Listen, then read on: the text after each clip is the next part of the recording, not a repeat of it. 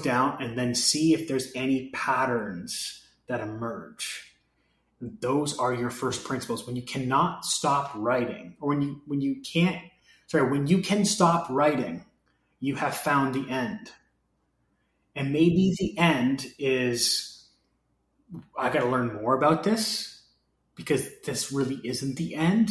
I'm just limited in this area. Or maybe it's like, hey, this is what I truly believe. Welcome to Victory Over Self Radio, a podcast that dives into all things athletics. On today's episode, we have Alex Effer of Resilient Training and Rehabilitation. On this episode, we dive into osteopathic medicine, developing your own philosophy or belief system, and biomechanical reasons behind certain movements. This is a great episode from an expert in the field. Hope you enjoy.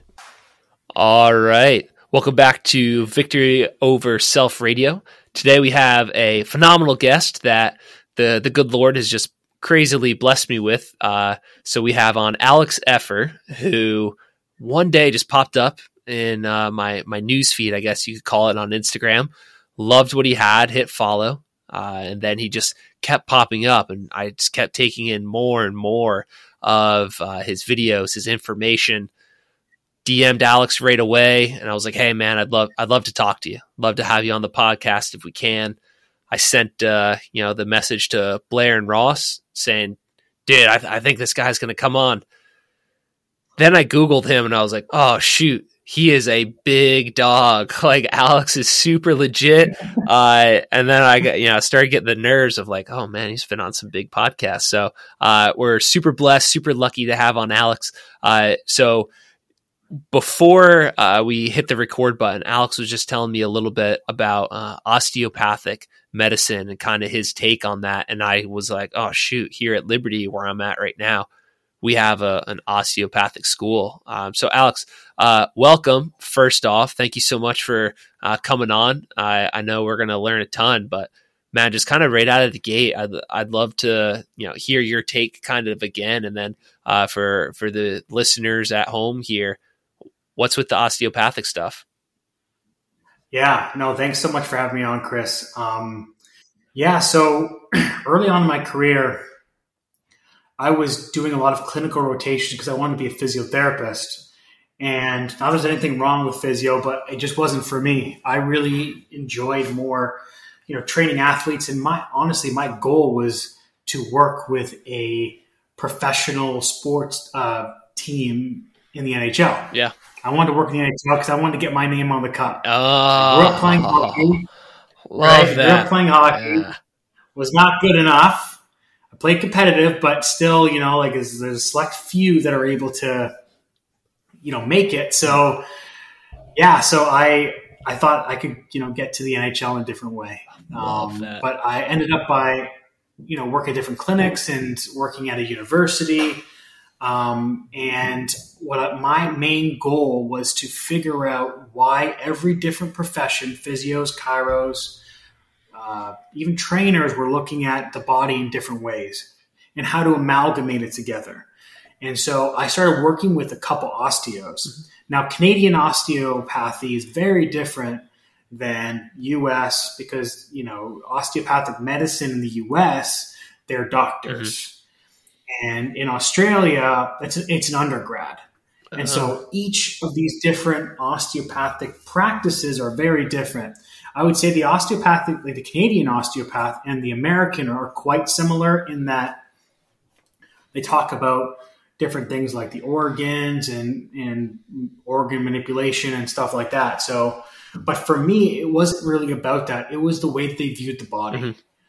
It was the way that they viewed compensations. And there was a guy who was the OG osteopath, Zink. Mm-hmm. His name is Zink. He came up with something called common compensatory patterns. Mm-hmm. And if you've taken any courses by the Posture Restoration Institute, like PRI or anything like that, they all reference that as the common compensation, which is a pelvis on the left is more forward than the right, and we've got this counter rotation back to the left, which is why we have a pelvis forward on the left and a shoulder hiked up on the left. It's also why we're better at rotating towards the right side. everyone says it's dominance, right side dominance, but it's not. There's a lot of other asymmetries in our body that feed into that pattern. But to me, just diving deep into the osteopathic research and literature, to me, it was like, this is where it's at. There was one of them that said, if you don't correct breathing, no other movement matters. And the reason is because if you don't breathe, you die, right? There's 20,000 to 30,000 breaths a day that you take, which means that every single system in your body, muscle, bone, neurological system, cardiovascular, endocrinology, those are all supporting breathing, your ability to breathe. And so I'm not trying to rant about why breathing is, very important. But what I'm saying is, if you extrapolate that information, breathing is one aspect of osteopathic that I found. And then gait was also another first principle, and how they combine the two together in order to view movement or construct this model of movement. You can draw a lot of parallels. And so if you look at movement and exercises as a function of a phase of respiration and a phase of gait, you can categorize exercises so simply. Awesome. In that we've got breathing in, inhalation, which is more external rotation based, and then breathing out, which is more internal. We've got 3 phases of gait. We've got heel strike, which is more external rotation, mid stance, internal rotation, and then late stance or toe off. That's going to be more of a external rotation. But what it's telling you is a forward progression of your center of gravity. And so what I'm doing now is I'm thinking, okay, well, based on these phases of gait, these all require different biomechanic movements of the foot, ankle, knee, hip, rib cage, and the same thing with breathing. If I'm breathing in, everything's externally rotating. My foot's supinating. If I'm breathing out, everything's pronating, internally rotating.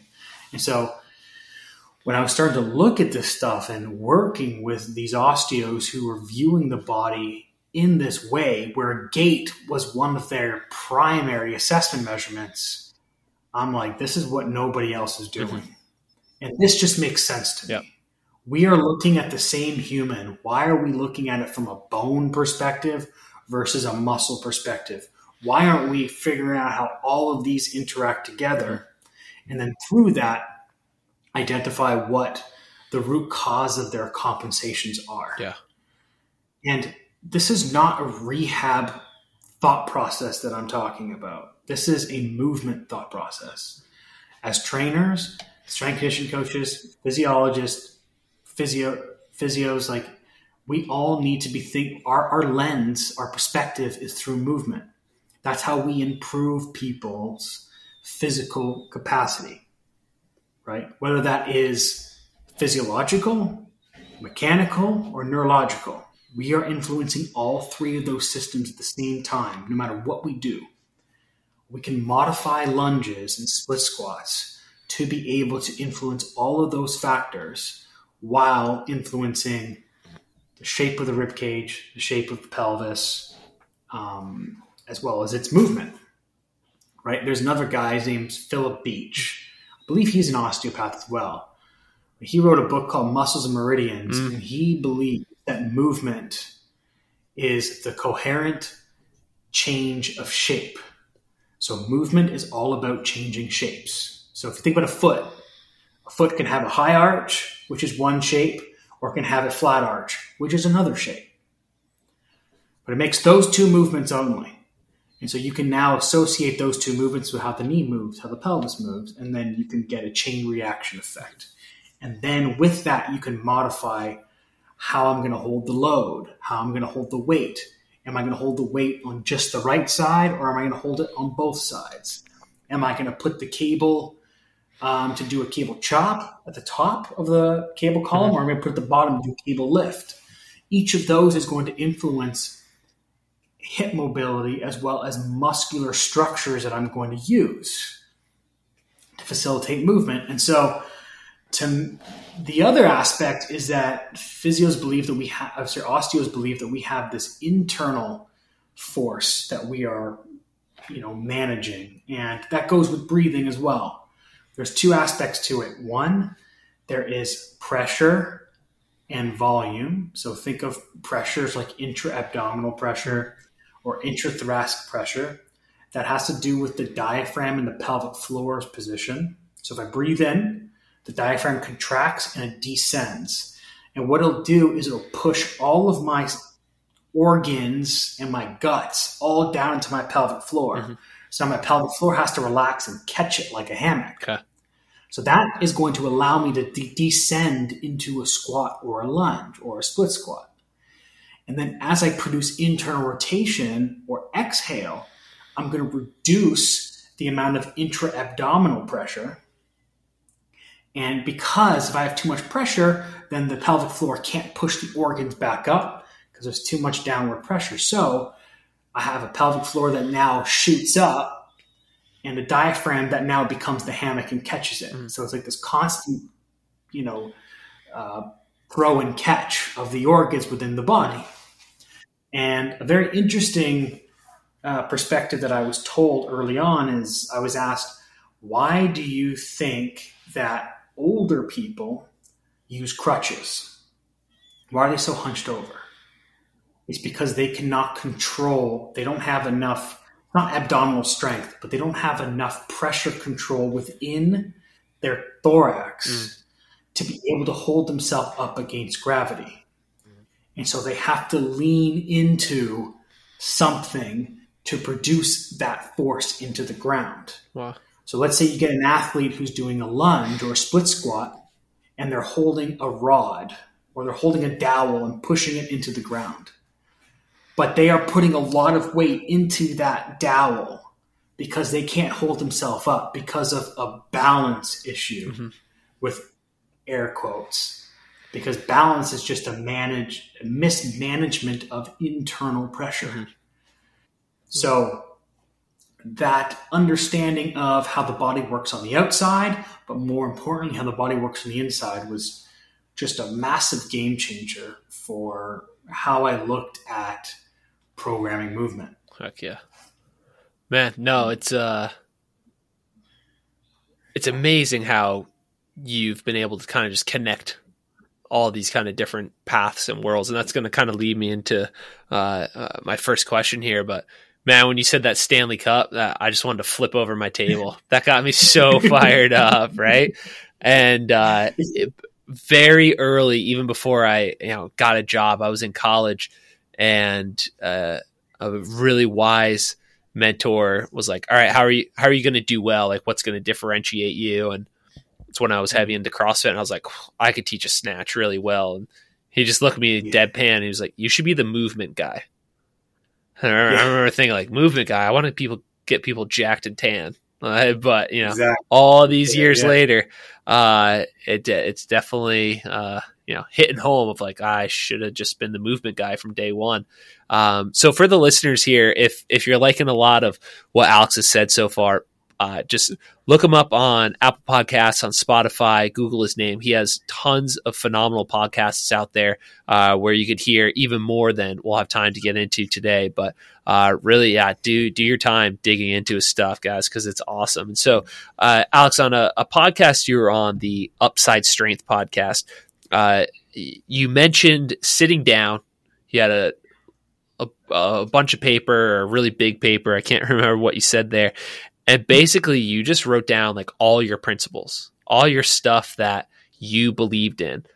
And I just, this is pure selfish for me. I want to know, what was that like? What was that process like? What did you come away with after doing all of that? Yeah, so I heard that kind of, idea to write things down from Pat Davidson. Okay, yeah. And he mentioned that, and it really struck home with me. I'm like, you know what?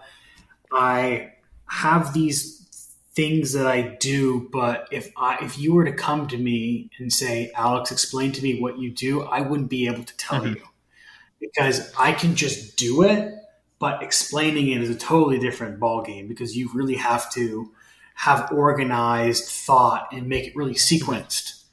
And so what I did is I took a bunch of pieces of paper. First, I started with like a whiteboard, and I was doing like mind mapping, whatever it's called, like the spider graph, where like you just have the center like movement, and then you have neurology, physiology, and stuff like that, and just kind of all spread out. And my intention with that was, if I could intersect all of these different things. So my main ones were neurology, biomechanics, breathing, gait, endocrinology, like stress, like physiology and stuff like that. Just normal, like weight training principles, right? And then rehabilitation principles that I came across. And so I put all those, and it all merged to gait and breathing. Wow.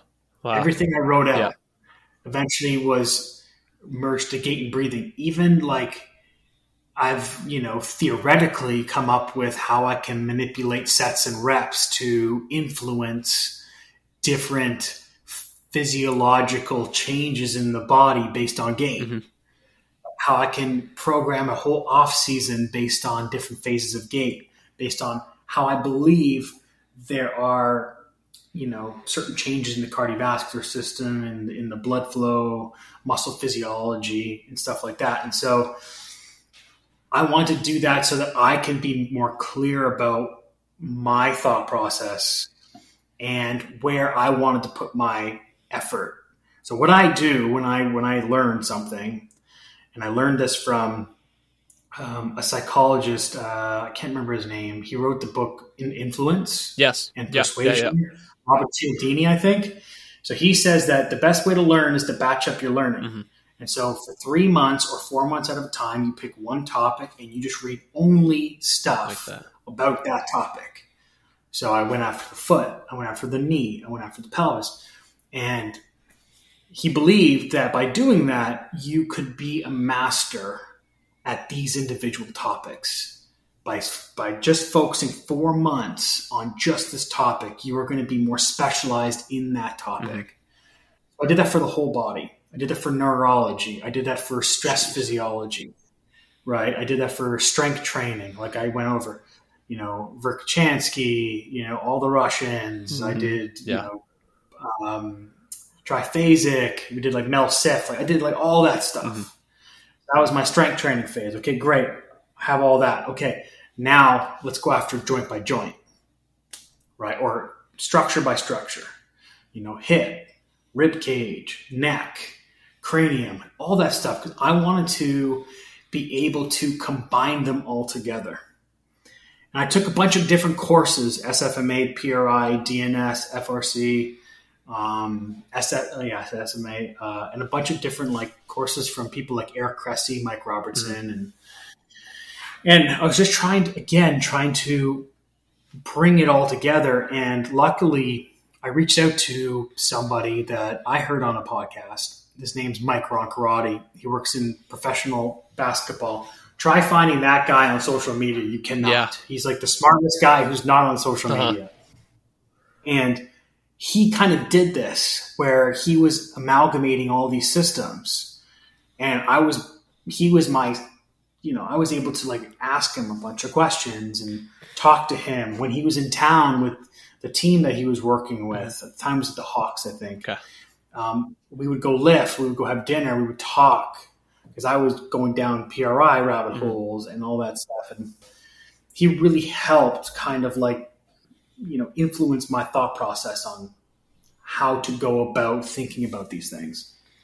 And so for me, or for you, if you want to really understand where the first principles are, your first principles of thinking, because there's so much information in this industry, you don't know where to start. Write down everything you think is important, or think about how you program. Start by just programming. What are my principles of programming? What do I do on a daily basis? How do I assess? What is my exercise selection process? What is my assessment process? What are my beliefs in terms of communication? Write those down and then see if there's any patterns that emerge. those are your first principles. When you cannot stop writing, or when you can stop writing, you have found the end. Mm. And maybe the end is, I got to learn more about this because this really isn't the end. I'm just limited in this area. Or maybe it's like, hey, this is what I truly believe. And so I can wipe out everything else on the board, and these are the main things. And I built a whole mentorship on those main things. Heck yeah. Man, that's going to be an Instagram reel right there. When you stop writing, you have found the end. Heck yeah. I love that. No, that's really good. I love it. So that was like super selfish. That question was for me. I'm not really thinking like other people listening to this. So thank you for that answer. But but in all honesty, like I can't tell you how many questions I get about people asking, where do you start? Mm-hmm. What books do you like reading? Yeah. Like, well, what do you want to get better at? Mm-hmm. What do you suck at? Like, everyone believes that there is this generalism versus reductionism, right? Whereas reductionism is, I got to get very specific. Shoulder pain is because of the shoulder, right? Whereas generalism is like, no, it can't possibly be true. There's so many different factors that would lead to that shoulder to have issues. But you can't be generalistic until you've been reductionist. You have to understand how the joints move and work. And then what loading does to it, what weights do to it, what blood flow does to it. Before you can then say, hey, if I take a step with my left foot and I push the inner part of my left arch into the ground, that is going to have a chain reaction effect and allow me to better rotate my thorax on that right side.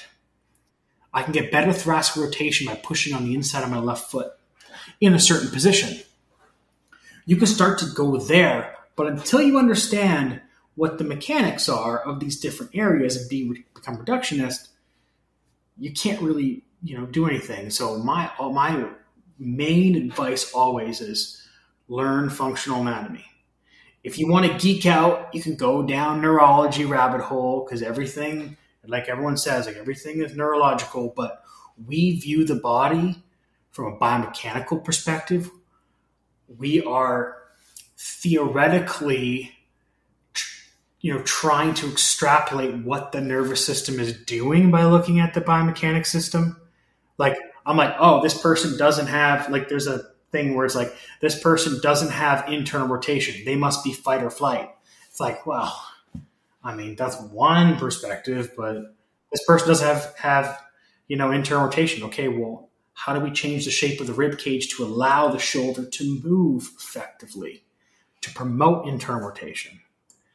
It's like, okay, well, now I could do a lateral shoulder raise to improve internal rotation because I know that's going to laterally smush my rib cage and then open up my chest. So, you know what I mean? Like, there's different ways of viewing it, but what I try to do is minimize the complexity. It's like, hey, there's complexity. Let's appreciate it. If we dumb it down too much, we're going to be wrong because we're going to start to leave things out that are actually very important. But we want to simplify it enough because if you can simplify it, you can understand it. And so that's the other thing that I really dove into was dynamic systems and dynamic systems theory. And if people don't know what that is, it's like basically think of your body as being a dynamical system in that if I focus just on your knee, then I am neglecting how everything else can influence the knee, as I said, above and below. And so you can't take one part out of the system.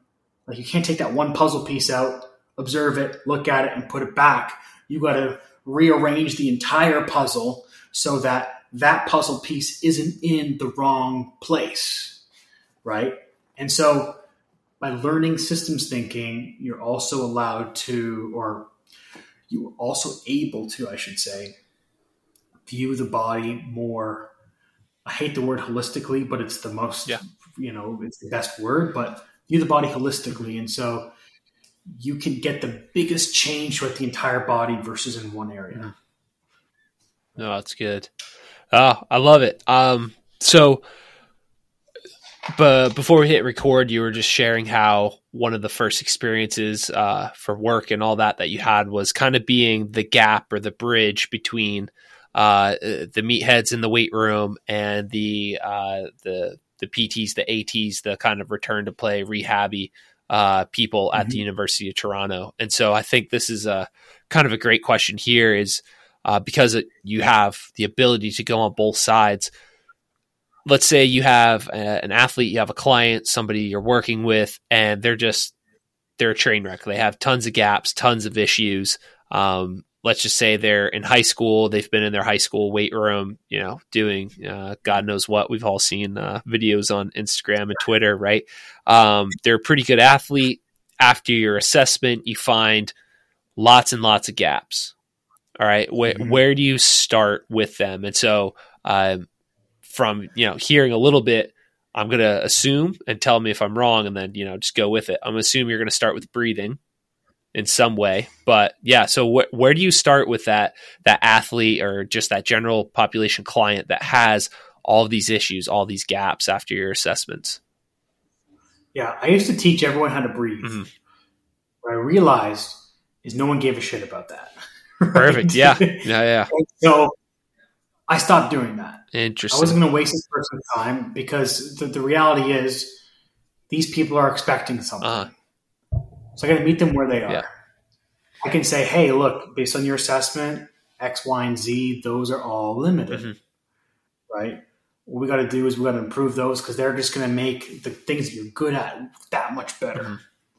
And so breathing is not in my mind because, as I said, what I can do is if I understand breathing in and breathing out and what those mechanics are throughout the entire body, I can then pick an exercise that is going to create the same shape of the rib cage to be able to facilitate that movement.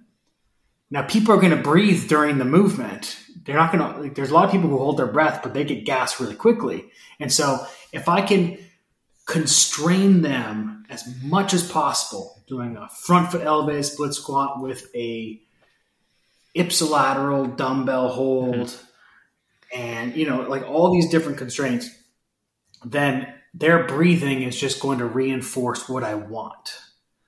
But I don't want to have to cue them, hey, breathe in, breathe out. It's like, no, just breathe. Just do this movement. Don't fall over, and feel your heel. But to answer your question, I look at the subjective measurement. It sounds terrible to say, but I always ask if somebody, is like, if they're in pain or their discomfort, what they feel. Like, I don't take there's not a lot of reliability in what they think because they have no idea about the body. Yes.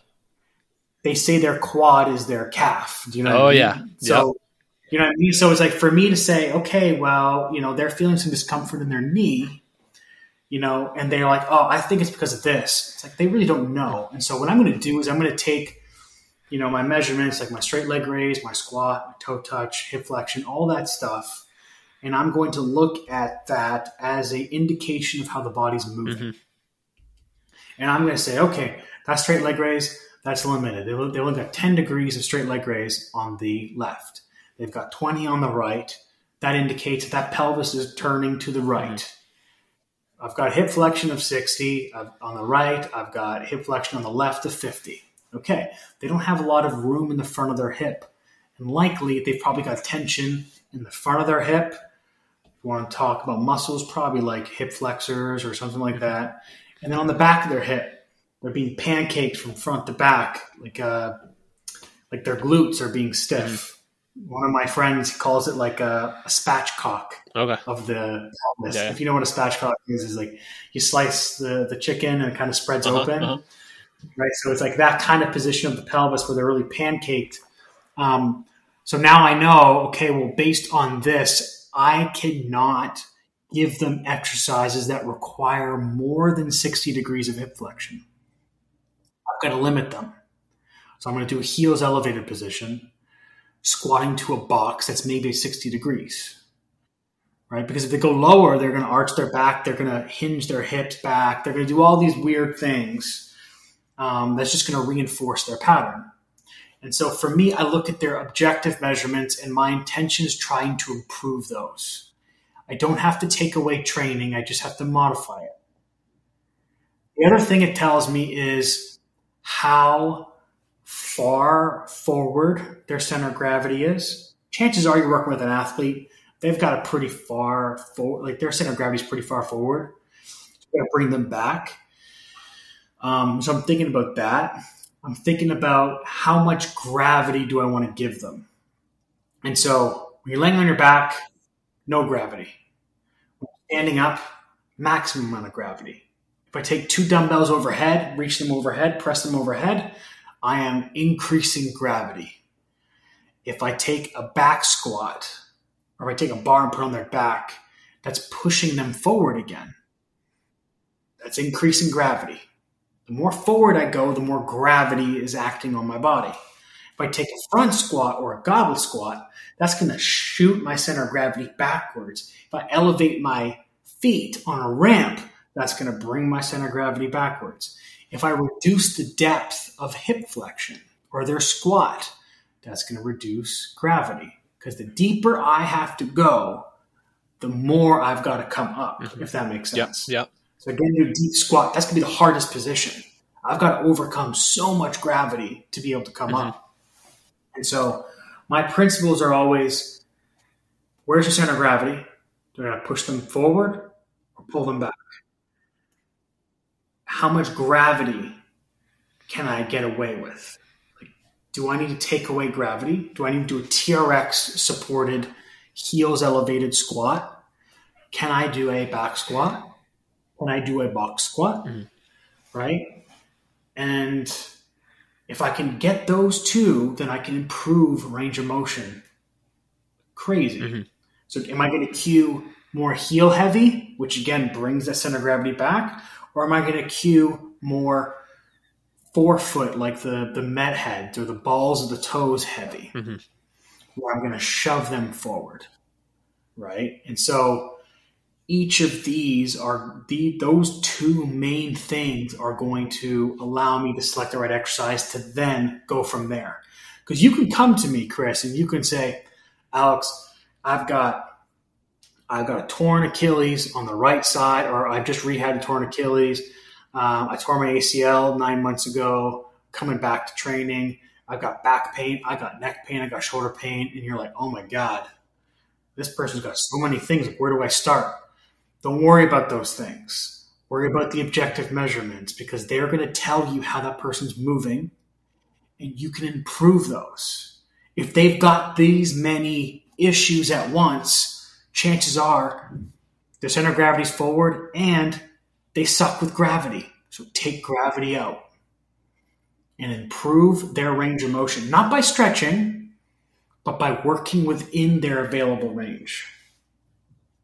So, for example, another way to bring the center of gravity back is doing exercises where I'm facing towards the cable machine. Think about it. If I grab a cable, the cable's going to pull me forward towards it. So I've got to lean back naturally against it. So I'm starting with my center of gravity backwards to counteract the forward pull of the cable machine. I can do reverse sled drags. I can walk downhill. Right? All these things are going to make me lean back. So a long-winded answer is that's perfect. Yeah. Use the objective measurements and then take away gravity and bring them back. No, I love it, man. I've never heard gravity being talked about. Just ever, right? But I mean, it makes sense what you're saying. You throw those dumbbells up overhead. I guess the only context I would say I've heard gravity being talked about is like during acceleration from a sprint, where again, the further you lean forward, the more gravity is enacting or reacting on you. you need the strength to be able to you need the mobility and the strength to get into those positions. So, man, Exactly. that's just crazy. So if we apply this to gait now, Mm-hmm. we've got, and even running and sprinting, Mm-hmm. we've got two force vectors at play always. We've got vertical force vectors and horizontal. Okay? So let's say that you are running, you've sprinted your max sprint, and then you're slowing yourself down. You're decelerating. What are you doing? You're kind of pushing yourself back. Does that make sense? That's going to be heel strike. When your foot first hits the ground, that's going to be a backwards horizontal force vector. That is shifting our center of gravity backwards. Think of your reverse sled drags. Think of your goblet squats, your heels elevated squats, all those things. Then you've got your vertical force displacement. That is you jumping up and down. That is you pressing overhead. That is doing a lat pull down where there's more vertical movements. That happens during the mid stance of gait or during the jumping or the propulsion phase of like a jump. Okay. Then the last one is a forward horizontal force vector, which is, as you said, the end part of acceleration when you're kind of coming up like an airplane, right? That is your toe off in gait. And so now what you can do is, and we know that is going to be the most force required as well as the most gravity acting on you. So therefore, when we talk about like the normal periodization scheme, that is going to be like the 2 weeks of SPP before training, which is max lifts, max output, highest intensity, low volume, max speed. Like that's that stuff. That's the most gravity. Whereas earlier on in the off season, they're like, okay, let's do these hypertrophy things. Let's move to the full range of motion. That is going to be more your heel strike stuff, more your negative horizontal stuff. I want to work on deceleration, not acceleration. Because decelerating you is going to, minimize contact forces. We're going to reduce the amount of forces impacting on your body because the force vector is going backwards, is not going straight up, which is a lot of, tension and stuff. And so gravity is a force that is constantly trying to crush us to the ground. And there's a guy, Bill Hartman, he says, gravity eventually is going to kill you one day. And you look at the older people when they start to hunch over, like that's what they're losing the battle against gravity. But by standing up, it's harder because gravity's there. We add more weight. We've got gravity and this weight. And so we just got to minimize the amount of gravity and minimize or bring the center of gravity back so that we can improve as much range of motion as possible. Got it. Man, no, it's good. I've heard you on different podcasts talking about the gait cycle and the training implications with it. Just cool, man. Like just a lot of stuff I haven't heard yet. So obviously, you went out there, you grinded, you hustled to learn it all. So I appreciate it. One more kind of one for you here. I heard you say, I forget which podcast it was, but box squats are going to bias internal rotation. Heel elevated squats are going to bias external rotation. And so as a hockey guy, anything to do with internal, external rotation when it comes to the hip, like, man, I'm all over that stuff. So my first question is like, oh, dang. How can I learn a little bit more of that? Explain that a little bit more for me and kind of how you might use that in training after an assessment. Yeah. So if you look at, this goes back to like functional anatomy stuff. You look at Newman's book called Musculoskeletal System or something like that, kinesiology, whatever. What he talks about is hip flexion. During different parts of the hip flexion, our muscles change their leverage. So think of your sticking point. Sticking point is around 80 to 90 degrees of knee and hip flexion. That's the hardest part of the movement. That at 60 degrees of hip flexion is when muscles like our piriformis, which are external rotators, are our adductors, which have an external rotation component to it, our glutes, specifically like our glute medius, have the posterior and the anterior glute med. They will change their leverage as internal rotators. They will become internal rotators at around 60 degrees of hip flexion, 60 to about 100 or so. And so anterior glute med is a flexor and an internal rotator, and its maximal contraction is about 80 degrees of hip flexion. So it'll internally rotate the femur. So if you are going to think about it from that perspective, you are going to place a box at around 80 to 90 degrees of hip flexion, and you're going to constrain the person to not go lower than that. So what they're going to do is they're going to squat down. They're going to maximize the internal rotation of those muscles and of the joints. And then by standing up, you then got to internally rotate again, right? So you've got the deceleration internal rotation, which is going down to a squat, and then you've got the acceleration. So it's like doing a non-counter movement jump or like a seated box jump. That's another example of it. You're producing internal rotation by sitting at 90 degrees. So now you're positioning the muscles and the joints to leverage more internal rotation so that they can propel and now create the force production, because internal rotation is force production. So a hockey player who has a pelvis dump forward, lordosis or back arch, right? Hyperextended knees. A lot of them anyway, have varus knees. They got these knees pointing out, these hips pointing out, because that's their sport. Like all of those compensations are because of a lack of internal rotation. If I can't IR my hip, I will IR my back, which is arching. If I cannot IR my hip, I will hyperextend my knees. I will flare my ribs up. So if I can give that person internal rotation, then I can reduce some of those needs to compensate. Or needing to compensate, that is. So I can reduce the depth to promote more internal rotation. So think of anything that is concentric biased as well. A step up, that's all hip extension. That's internal rotation. I can start their leg on a box at 60 to 90 degrees. So I'm staying within that internal rotation range, right?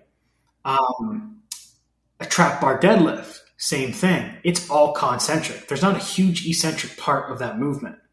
You are trying to break inertia, like the bar is on the ground. You got to pick it up and push through the ground. There's no lowering and then coming up. And of course, when you hold the bar, there is an eccentric, but it's very short. It's mostly concentric, right? So we can bias those things. From a heels elevated standpoint, that will bias more external rotation for a couple of reasons. One, by elevating my heels, that's going to open up the front of my ankle. That then is going to bring my shin backwards. That's why the ankle opens. Right? If you think of like dorsiflexion as a closing of the ankle, right? Like the angle between the shin and the foot closes. And then you got plantar flexion, which is like pointing of the toes. So if you were to take a picture of somebody after their feet after their feet come off the ground from a jump, you'll see their toes kind of point in and down. And they have a higher arch.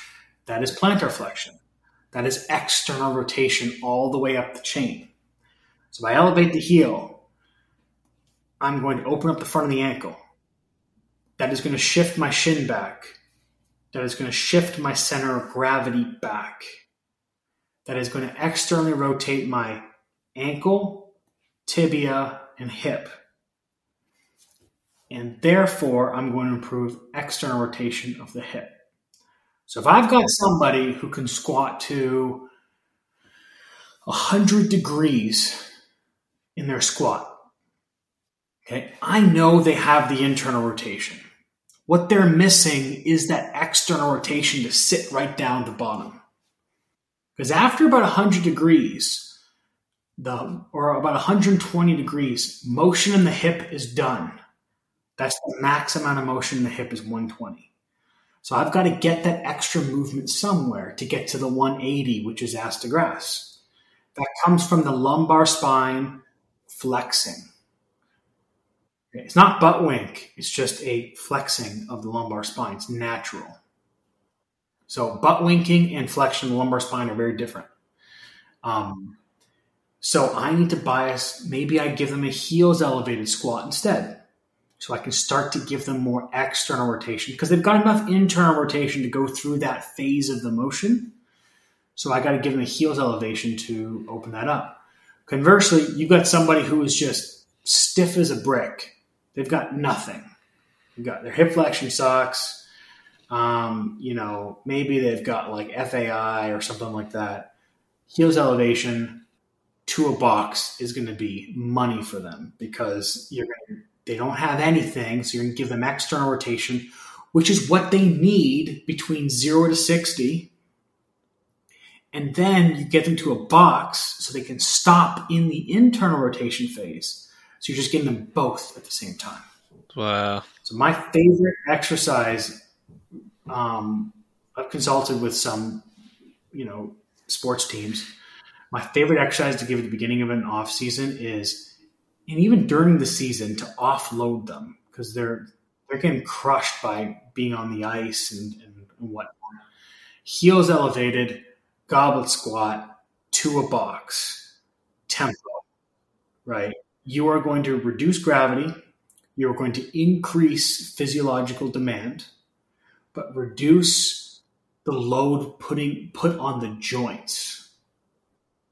So both of those strategies, you're getting 2 in 1. And then eventually you remove the box, then you remove the wedges, and then you just squat it out, right? But they're just constraints so that you don't have to cue your athlete to do something. Especially with younger kids or even people who are inexperienced with training, the more constraints, the better, because you cue them, they are not going to know what the hell you're talking about because they have no reference points to be able to say, hey, okay, I remember that this squat is kind of like this. They've got no context at all. Instead, you'd be like, hey, put your feet on those ramps. Grab the dumbbell or the kettlebell towards your chest. Now sit down, right? But don't go onto your toes. Stay more on your heels. That's it. So your major cues are sit down, don't lose your heels. Now you've got 2 cues versus saying, okay, don't hinge your hips back. Don't, go onto your toes too much. Don't arch your back. It's like, no, the kettlebell is stopping them from arching their back. The wedges or the ramps are stopping them from arching their back. Mm-hmm. The box is stopping them from going too much onto their toes, right? So it's like you've constrained them so that you have made sure the body is doing what it needs to do. I love it. Well, hey, Alex, dude, thank you so much. The time you gave me before the almost 50 minutes here, I took a ton of notes and this is recorded and my brain's just going like crazy. So I really appreciate it, man. And so for the listeners out there, make sure you're following Alex on Instagram. It's a sin that he only has almost 18,000. Let's get that up. Tell people, go follow him at Alex.Effer on Instagram and his company's training company, Resilient Training and Rehab. And under that, Resilient Education. And I've scrolled through. I'll let them know. I need it. I want the lower body program. I want the upper body program. Because clearly, if you've listened to this or have seen Alex's stuff on Instagram, dude knows what he's talking about. He's got the experience and the education. and those are people that I want to be learning from. So Alex, hey, did I miss anything? Anything else you want to plug here? If you want to talk about your mentorship a little bit as well, please feel free. Yeah, no, I mean, you covered everything. I would just say that, what I try to do, everything that I put out, whether it's a post, whether it's my mentorship or my programs, they are all based on experience and questions that I've had. And so what I want to do is just put them together into different programs or courses to educate people so that I can answer the questions and really skip steps. Like, I made a lot of mistakes early in my career. I read a bunch of useless stuff, took a bunch of useless courses. And like I said, I've narrowed it down to these are the things that people need to do to become the most successful at programming, assessing, and just, accelerating your results, because I've done the shit work for you. Yeah. But it's really the programs, the upper and lower body program, they do have some like presentation aspect to it, but it's mostly how I categorize exercises into different phases of gait and how they affect center of gravity as well as gravity. And then the mentorship is teaching you everything about how to think about the body, how to assess, how to program, and then all application every week. And so, like, for me, it's something that I put together because I wanted to provide a resource that I wish I had early in my career. Right. So, but Chris, man, I really appreciate you for having me. It's a blast. I always love doing these. So if you ever want to do another one, I'm game. No, don't say that to me. I'm a definite I'm a repeat customer. I love it. I love it. Yeah, like you said earlier, of like when you dig in for 1 to 3 months, like, yeah, yes. I enjoy that as well. But I'm gonna kind of sign us off here, Alex. Just stick around for a second, and we'll be all set. All right. Thanks for listening to another episode of Victory Over Self Radio. Episodes are available anywhere you listen to podcasts, and we also have videos and clips of each episode on our Victory Over Self Athletics YouTube channel. Like and subscribe, and let us know if there's any person or topic you'd like us to cover. We'll see y'all next time.